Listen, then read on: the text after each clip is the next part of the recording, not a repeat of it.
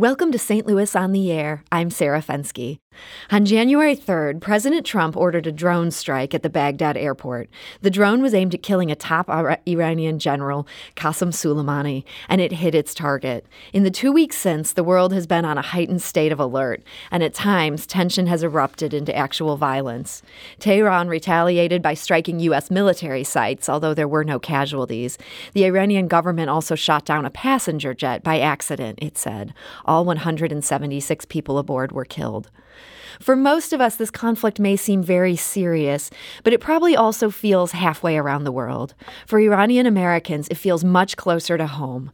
And joining me today to talk about it are two members of the local community. That's Dr. Bahar Bastani. He's a St. Louis University professor of medicine and board member with a number of local cultural organizations. That includes the Chesterfield-based Iranian American Cultural Society of the Midwest. Dr. Bastani, welcome to the show. Thank you very much. And we're also joined today by Javad Khassali. He's a local attorney and former national security prosecutor for the U.S. Department of Homeland Security. Javad, welcome back to the show. Thanks for having me again. Dr. Bastani, you came to the U.S. from Iran in 1984. What brought you here? Actually, I was a faculty in Tehran University for less than a year. At that time, I realized that I was not hireable in any medical, educational, government institution because of my political religious views. So at that time, I decided to leave the country. I know these things are super complicated, but give us just the quick picture. What about your political religious views were an issue at that point? I was pro-revolution, and I was one of those young people. I was a medical student, actually fourth-year medical student when 1979 the revolution happened. We were all educated people, were all the same line. But a couple of years into revolution, we realized it is becoming more and more autocratic. And when Mr. Bazargan, who was my great uncle, he resigned after less than a year of being a prime minister of the Islamic Republic Revolutionary, he said that he feels that he's like a knife that somebody else is holding the handle. So he cannot function like that. And that was after the U.S. Embassy was occupied by some radical students.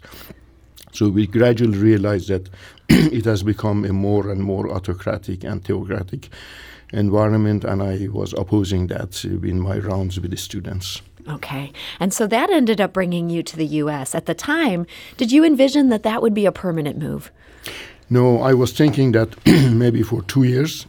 I did a fellowship University of Virginia in Charlottesville. I said I'll go back after that and just function as a faculty again, but things did not change. I did 2 years of senior and chief residence University of Wisconsin in Milwaukee.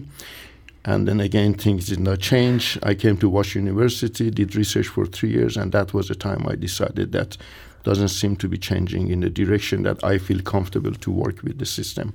So I decided to stay in the U.S. And now so many years have passed, and it seems like some of the things that you were hoping would change still haven't changed. Looking at all the time you've spent here, do you feel like you're happy with the move that you ended up making at the time you made, or do you still feel that longing for your homeland? I do feel longing for my homeland, and I go there every year. I go once at least, sometimes twice, give lectures in a number of medical centers and universities. There is no problem with that for me so far. But I'm happy that I made the move because I feel a lot of my growth happened in this country in my religious and political views because I had the freedom to think and to express my viewpoints without any fear of persecution. So this country did help me to actually advance my knowledge in politics and religion as well, yeah. Okay. So Javad, now your family came in 1977. You were 2 years old. I imagine you have no memories of living in the old country. But do you remember your parents talking about it as a little kid? A little bit. We moved here in 77, and then 2 years later, the revolution happened. And my first real memory of how the world was different was in 81. My little brother was born. And my mom, my brother, and I went back to Iran. So we're in Iran while the war with Iraq is going on. So you're watching the TV, you're seeing all of the stories about the war, you're seeing the pictures of the young people who are just killed 1,000-fold. And that was I was very impressionable then. And then when we came back to America, we stopped in Frankfurt, Germany. My dad was a student, and my mom and I were on derivative visas for being students. My brother was a U.S. citizen, and we went to get our visas renewed, and it should have been totally administrative, instantly. And the visa security officer who went to renew our visas was one of the U.S. hostages who had been held in Iran for 444 days. Oh, my goodness. So he went across the board, and he was wrote in our visas, never allowed in America, denied every Iranian, and we were stuck in Frankfurt at I think I was 6 at the time, for 6 weeks until we could get that fixed. And one man could just do that. He put some sort of bureaucratic hold on it? He did. I mean, once somebody takes a red marker and writes in your passport, never let them in. And it took us 6 weeks of getting Congress involved and my uncle involved and everything to get that fixed. And that was the first moment that I was like, wow, this is different. And then when I came home, I realized that we'd made this very big push to never call ourselves Iranian. We called ourselves Persian because at the time, the normal run-of-the-mill guy who wanted to cause problems thought, oh, we must be from Paris, and you didn't want to be Iranian because then you were the bad guy, And I still remember the yellow ribbons on the trees. So it was a very weird time growing up. Dr. Bastani, this idea of being Persian instead of being Iranian, is that something that you also used that language for a while? No, I was okay.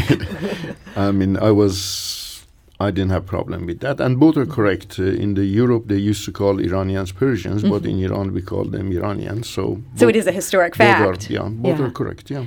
So, Javad, as you were growing up, I read an essay that you wrote at one point about all this for the New York Times, and you wrote that after the Ayatollah seized power, that this was no longer the country that your family had known. Did they decide at some point, we're never going back? Or was there always some discussion that if things change, maybe we will head home? I think that our journey was very similar to Dr. Bastani's. My parents, that's where their family was, and that's where they wanted to go. And I think people in America don't realize how quickly seismic change can happen. Iran, I see pictures of my mom from 2 or 3 years before we left Iran, wearing mini skirts and at parties, and it was the most cosmopolitan place in the world. It was Paris, then it was Tehran. And then 3 years later, it totally changed. And it was very much a push of, these outsiders are doing this to us. And they always wanted to go back, but these types of changes take generations to be unwound. Mm-hmm. And overall, you've written that growing up, you felt like you were just the most American kid on the block. Do you feel like the country was fairly welcoming to your family?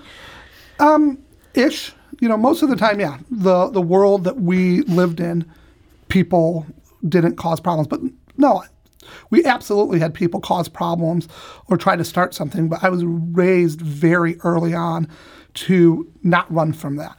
There are some people who just back off from that. But I was raised, no, you look that right in the eye, you call it for what it is. And it's been an interesting, and by interesting I mean horrific, change in the fact that around the revolution when I was really young, I remember a lot of this stuff happening. After 9/11, there was a little blip of it where I remember my brother being in the loop, and he was probably 20 years old, and somebody accosting him about being Middle Eastern. And then it kind of died. And then in the last 2 years, it's bubbled up again. My mom has a sewing shop in Edwardsville, Illinois. We've been in Edwardsville since, I think, 82. She's had the shop for 30 years. And last year, after Trump was elected, for the first time ever, she had somebody enter her shop and demand to know her religion. So we're in different cycles. And right now, even before the most recent stuff, we've got a president who is otherizing all of us and is saying that you are just a bad person for being from where you are. Dr. Bastani, have you felt the impact of that as well in recent years with President Trump's election, even before this most recent flare-up in the Middle East? Did you start to feel a sense of insecurity? The sense is there, but I didn't confront that because I'm usually at hospital and I'm with generally very, very intelligent, highly educated, although I do see very diverse political views, but nobody has confronted or done anything at work. And outside work also, I don't. And my patients are always very nice to me, so I don't see it differently. Yeah. So personally, you feel like you haven't suffered I have not any noticed ill that repercussions? personally, but I do hear in the community, sure, yeah. So I know you don't want to speak for anyone else within the cultural society that you're very active with, but I'm wondering, what have you been hearing from fellow members in terms of these events of the past week? Is there a lot of anxiety at this point? Anxiety, yes, but as Jawad correctly said, there is a very diverse community. There is no monolithic voice in the Iranian community. We have the large spectrum of the population who may hate Persian Iranian government or may love it. A small number would love it, but a large number may not like it at all, but different degrees of dislike or disapproval also.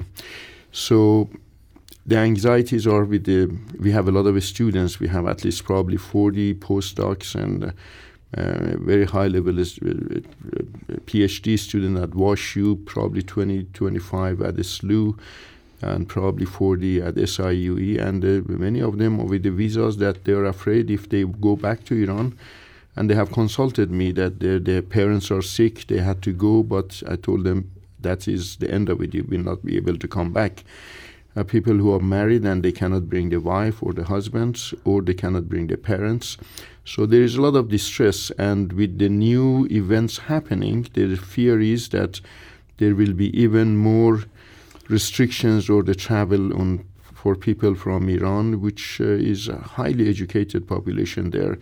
And many of them want to come for higher degrees, PhD and postdocs, and they are going to be definitely prevented from coming, which is a loss for U.S.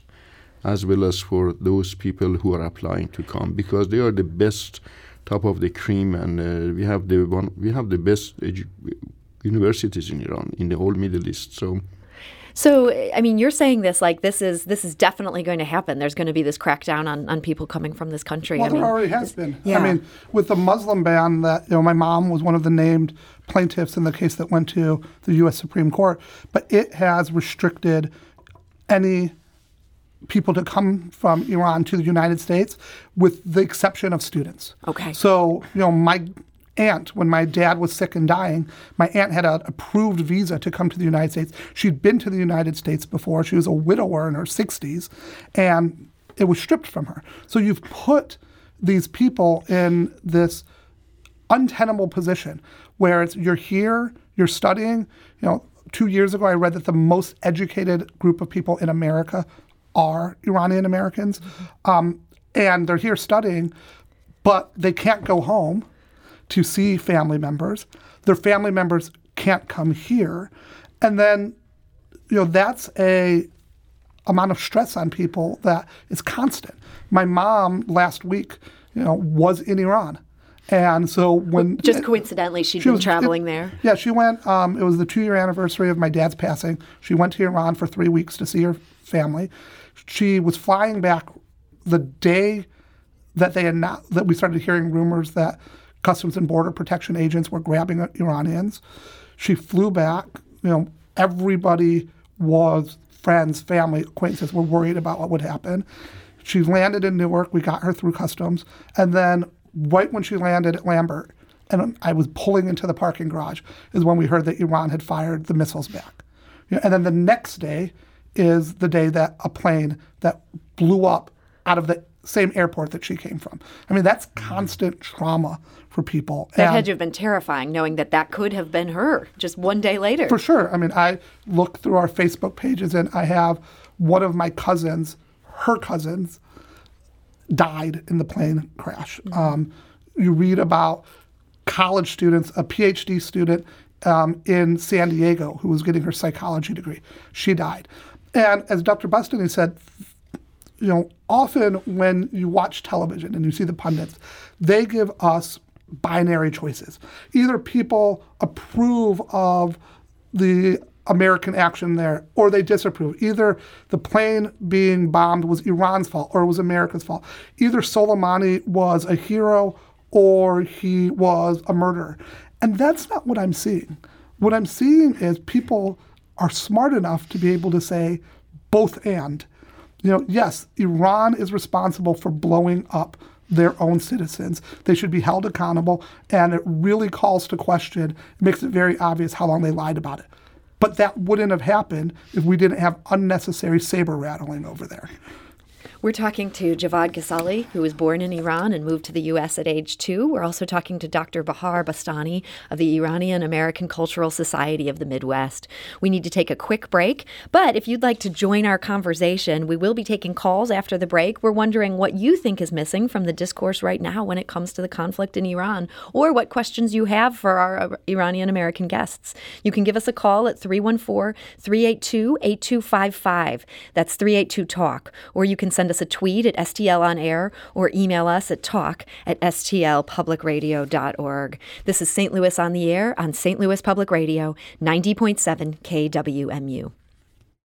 Support comes from Missouri Forest Products Association, committed to sustainable and sound conservation of the state's forests, which support more than 41,000 Missouri jobs, resulting in a $10 billion industry.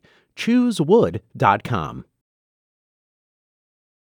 And now back to our conversation. We're talking to Dr. Bahar Bastani and local attorney Javad Ghazali. Our producer also spoke with Jaleh Fazelian. She is the Associate Dean of Libraries at the University of Missouri St. Louis, as well as a past president of the Middle Eastern Librarians Association. And when we asked Jaleh what she thinks is missing from the conversation or needs to be better understood right now, here's what she told us. The Iranian people are not the Iranian government, and I think everyone needs to recognize that. They are caught up in the middle of this as well. They've been living under sanctions for years, and that has led to a detriment to many people in Iran. They don't get medicine, they don't get things that they need because of the sanctions that have been put in place. So I do hope that people recognize that government actors are not the same as citizens, just as government actors in America aren't the same as American citizens. And that's Jaleh Fazelian. And Dr. Bastani, I saw you sort of nodding as we heard her remarks. Would you agree with what she said there? I would absolutely agree with her because repeatedly it said that, the essential things and medicine can go to Iran. It is only for other economic sanctions. But these draconian economic sanctions, which is considered by me as my personal view, it's not Iranian American Society, Cultural Society of Midwest view. I'm only expressing my own views. These are causing major disasters, life of the ordinary people. There is not enough food, there is not enough medicine, because if no bank in Iran can deal with any banking outside Iran, there is no money, and also more than 90% of the oil revenue is cut. There is no money to buy these things. So even if there is no sanction on medicine and food, there is severe, significant shortage of medicine and medical supplies in hospitals. So ordinary people, especially middle class and low socioeconomic class, are really suffering from these sanctions, which are inhumane at this point. Javad, is that a perspective you share? Yeah, I think that if you look at the U.S. history with Iran, specifically within the Trump administration, you can see a few things. First of all, anybody who's ever read or heard any of the stuff that I have written or put out there will realize that I have no love for the Iranian government. I worked in the counterterrorism field at Homeland Security, working against groups that they were supporting. But you look at our policy. Iran had a nuclear deal with the Europeans and the Americans that everybody says that they were complying with. President Trump pulled that deal based on statements he made before he was president, before he had any intelligence, put in sanctions. And the sanctions are working in the opposite way. They are hurting the people, yet strengthening the government. Mm-hmm. They're having more power. They have people who are being oppressed both by them and by money. It makes them stronger. When we look at the difference where Jaleh said about the viewpoints of the Iranian people, Soleimani was brutal to the Iranian people. He's the type of person who pushed down protesters. At the same time, when you kill close to a head of state, the people are going to rally around the government. Sort of brings everybody together. You've shot our guy. Right. Yeah, he's our guy. And our foreign policy with Iran has just been totally backwards. You can see this in the justification of the U.S. government now in killing Soleimani.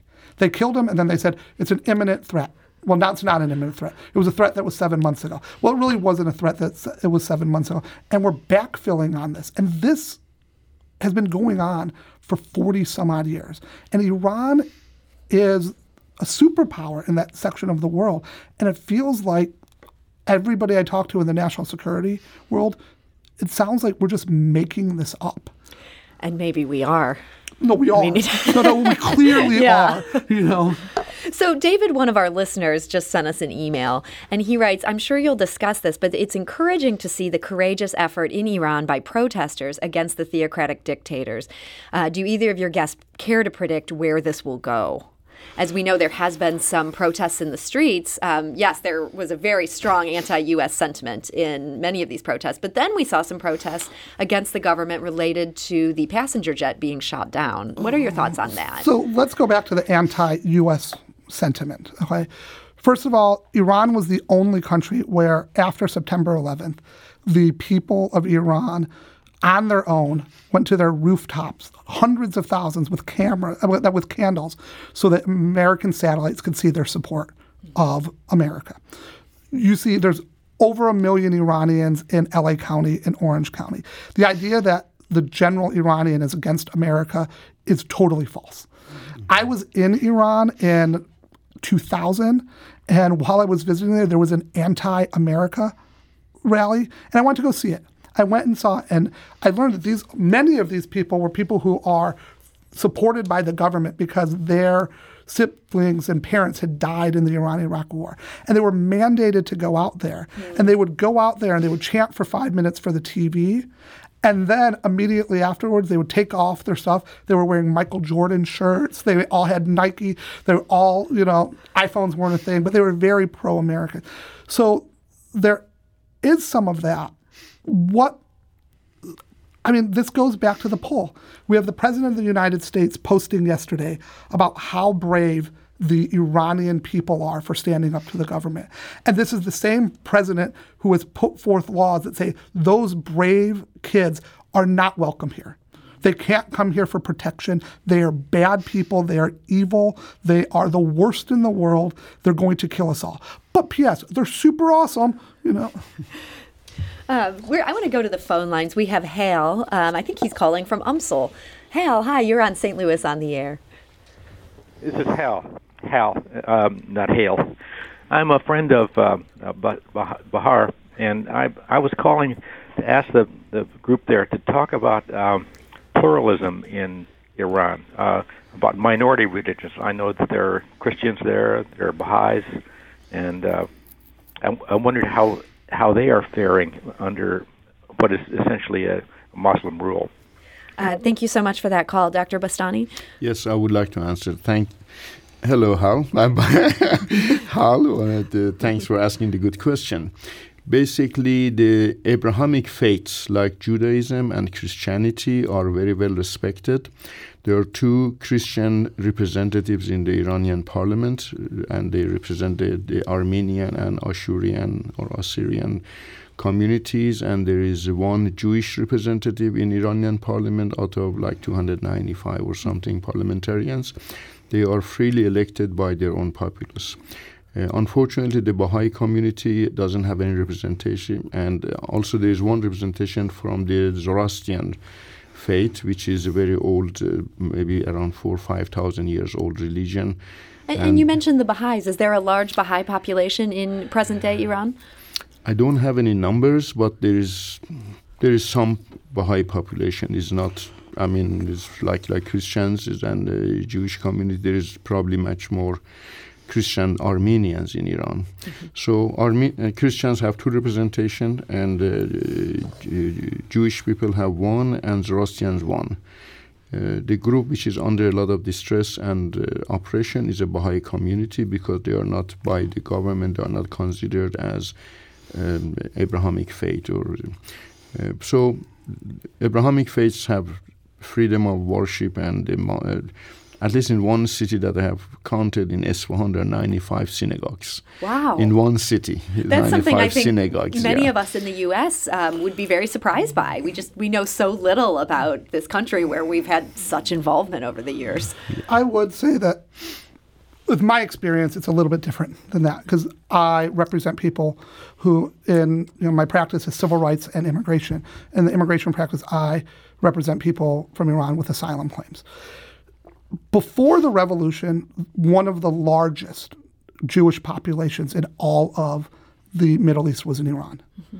That population has been fairly decimated. Yes, there are people there, and those that are there who are there 40 years later, some of them have some rights, but the population, 1 out of 200 plus, isn't representative of what the Jewish population was before the revolution. And you say the population has been decimated. Has that been by attrition, or has that been there's been a campaign to get them out? I think that there were, especially at the beginning of the Islamic Revolution, there was a lot of keeping them from getting jobs, going after them in ways that they had to flee the country. Okay. There was that. While there is a Christian population there of Armenians who are Christian, they are treated very differently than somebody who was born in the Muslim faith and after coming to America or being in Iran converts to Christianity. That is not tolerated. And there have been examples of very, very strict responses by the government.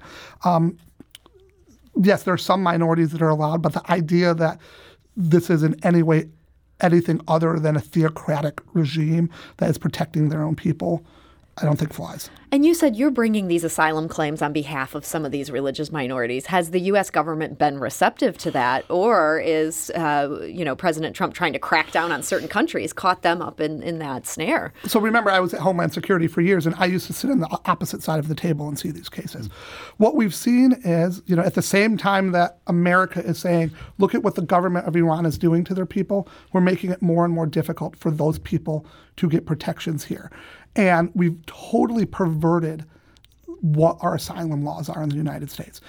They are very clear. They're based on the Convention Against Torture, where we're a signatory to. And so what we're seeing with the Iranians is either if I can get their cases in front of an officer, we do pretty well because we document these cases very well. What the Iranian government does to people is very well documented, especially the women. You see a woman who is told that she has to cover her whole body because people will yell and scream at her, and then she comes to America and she's like, I could walk down the street in a bikini and nobody would care. But now these cases are just getting thrown into security background checks for 2, 3, 4 years where these people are in limbo. And we're seeing that across the board with Middle Eastern countries. So the push for this administration is absolutely to make it as difficult as possible for anybody to get asylum. Okay. And I did want to talk in our just last couple minutes here as we're talking to Attorney Javad Khasaleh and Dr. Bastani. One other point that when we talked to Jaleh Fazeli, and she's the local university librarian who is half Iranian, and talking about some of the anxieties and concerns of people who are Iranian Americans here in the U.S., something that she mentioned has to do with the upcoming U.S. Census. Let's listen. The census is about ready to get going this year. In 2020. And this is the first time in the American census that you can say that you are Middle Eastern. I worry about people who will not self-select that so that we won't get an accurate counting of America and who we are, because people will be scared to self-identify as Middle Eastern. Previously, Middle Easterns were just put in the Caucasian section of the census, and this is the first time you can say you are Middle Eastern. And I have a lot of friends who are potentially scared to do that, to self-identify, because they do not know how that information will be used. And that's Jaleh Fazeli. And Dr. Bastani, is that something that you've heard at all from members of your organization? People are concerned about that new category in the census? I think it's a legitimate concern. I haven't necessarily heard about from that people, but I would definitely see it's a concern because with the degree of bigotry that is happening now and is getting more and more, and polarization in this country, it is a dangerous thing. So it's legitimate to be concerned about that.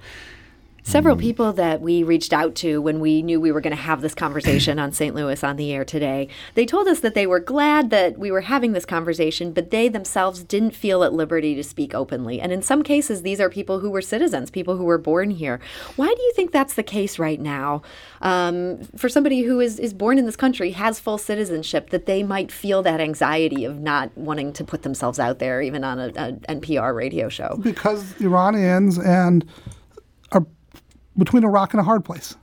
You have a president who, while he was running for president, basically said that Iranians are the worst people in the world. My guess is he probably never even really interacted with one. It was just his cudgel of racism, that and the wall, and basically villainizing Iranians and Mexicans. So you have a U.S. government that you are wary of.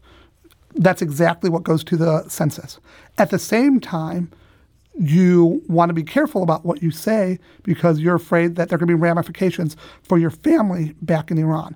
So how do you assimilate and try to signal to people, no, I'm one of the good guys, while also trying to not push it too far where there could be an issue with your family back home? It's such a tough balancing act. And in light of that, I want to thank you guys even more for the courage to come here today and to share your thoughts. So Javad Khazaali, thank you so much again for joining us. Thanks for having me. And I want to point out to my mom that I did not cuss. Major bonus points for that. And Dr. Bahar Bostani, thank you so much for being here. Thanks a lot for having me here. Thank you. This is St. Louis on the Air on St. Louis Public Radio, 90.7 KWMU.